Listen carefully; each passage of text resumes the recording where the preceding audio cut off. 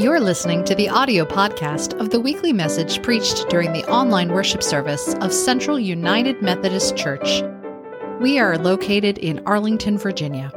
You're invited to join us for our live worship experience through Facebook or Zoom every Sunday at 10:30 a.m.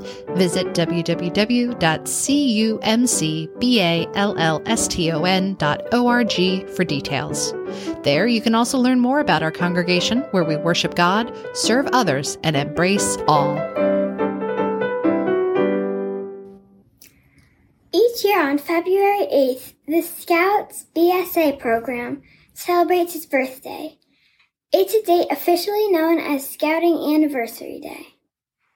As part of this birthday celebration, and to recognize the contributions of everyone who's involved in Scouting, we celebrate Scout Sunday in February. Scout Sunday is a day of service to our churches and chartering organizations who sponsor our troops and packs. It allows each Scout to demonstrate the 12th point of the Scout Law. A Scout is reverent. The Scout Law represents 12 principles that a Scout lives by. Its origins date back to 1908 with Lord Robert Baden-Powell's original Scouting for Boys publication. While it had been revised slightly over the years, its basic tenets endure. The Scout Law is as follows. A Scout is trustworthy, loyal, helpful, friendly, courteous, kind, obedient, cheerful, thrifty, brave, clean, and reverent. If the values embedded in the Scout Law sound familiar, it's because they're a part of our Christian values. We even see elements of the 10 Commandments in the Scout Law. The last one, a Scout is reverent, is especially fitting for today, Scout Sunday. It means that a Scout feels and shows deep and solemn respect towards God. A Scout is faithful in his or her religious duties and respects the conviction of others in matters of custom or religion. It's our duty to follow our faith and also respect and defend the rights of others to their own religious beliefs, even if they differ from our own. That is what being reverent means to a Scout. Today I invite you to join us in reverence towards God and in thanking all of the people in the churches, PTAs, civic clubs, schools, and other organizations who serve as leaders and charting groups for Scout units. Thank you. A reading from Psalm 50, verses 1 through 6. Adonai, our God, speaks and summons the earth from the rising of the sun to its setting. Out of Zion, the perfection of beauty, God shines forth. Adonai comes and won't be silent. A devouring fire goes before God, while storms rage all around. God summons heaven and earth to the trial of God's people. Gather to me, my faithful ones, who make their covenant with me by sacrifice. The heavens affirm God's justice because it is God who is the judge. Selah. The Word of God for the people of God. Thanks be to God. Thank you, Kiara, for reading our scripture this morning.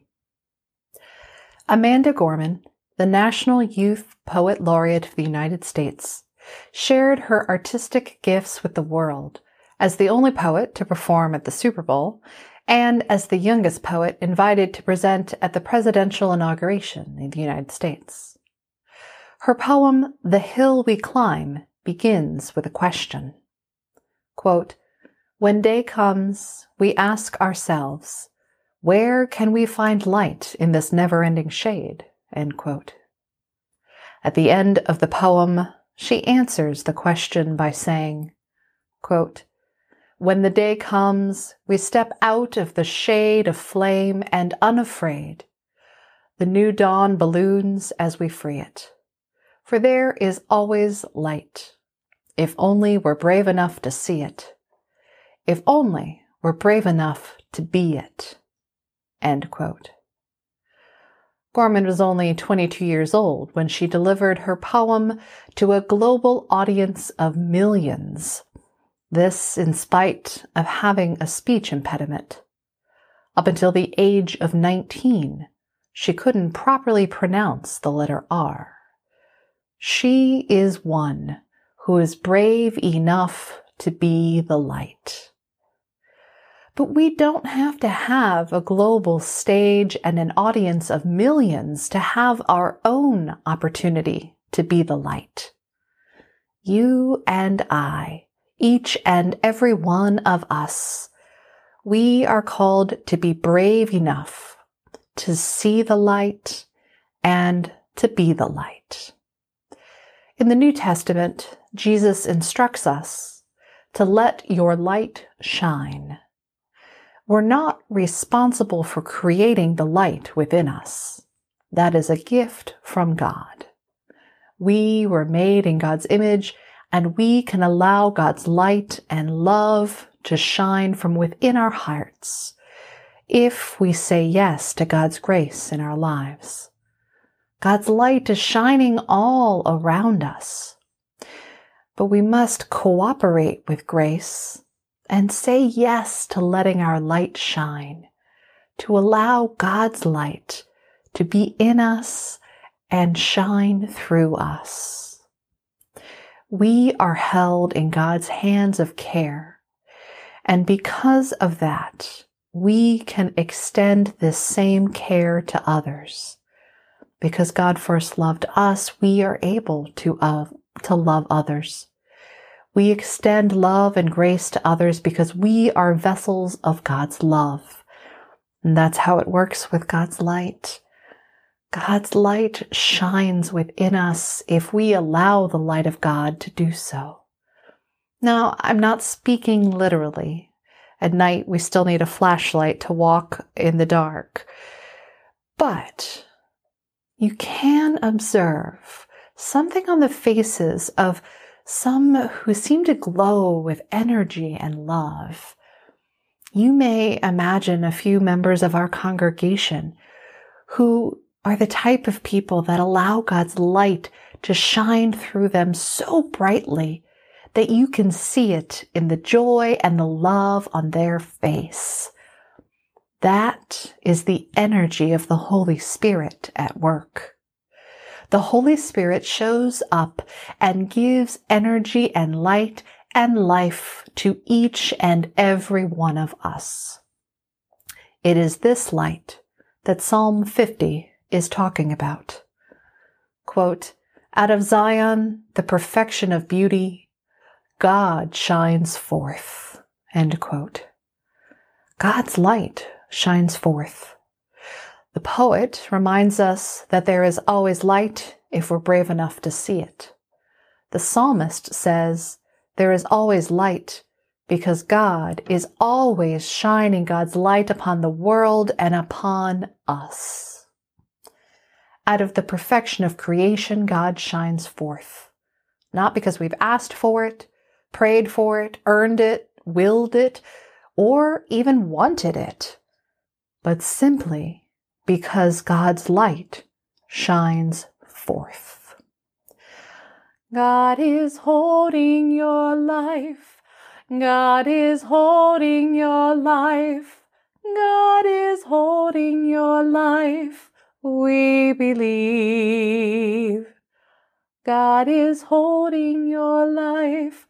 God is holding your life. God is holding your life. We believe. To say that we believe that God is holding our life means that we believe that the light of God shines on us, in us, and for us, no matter what. When we're hard at work and when we're at rest. When people are watching and when we're all alone. When we feel connected with other people and when we feel isolated. When the actual sun is shining outside and when the sky is gray. It's like that famous line, "I believe in the sun even when it's not shining." That is what it means to say that God is holding your life. It means that God's light shines even when we don't ask for it, when we don't realize we need it, and when we can't actually see it. Even when we can't believe that God could or would shine light upon us. Even then, because there is always light, because out of the perfection of creation, God shines forth. God is holding your life. God is holding your life. God is holding your life. We believe. Thanks be to God. Amen. God is holding your life. God is holding your life. God is holding your life. We believe. God is holding your life. Yes, God is holding your life. Oh, God is holding your life.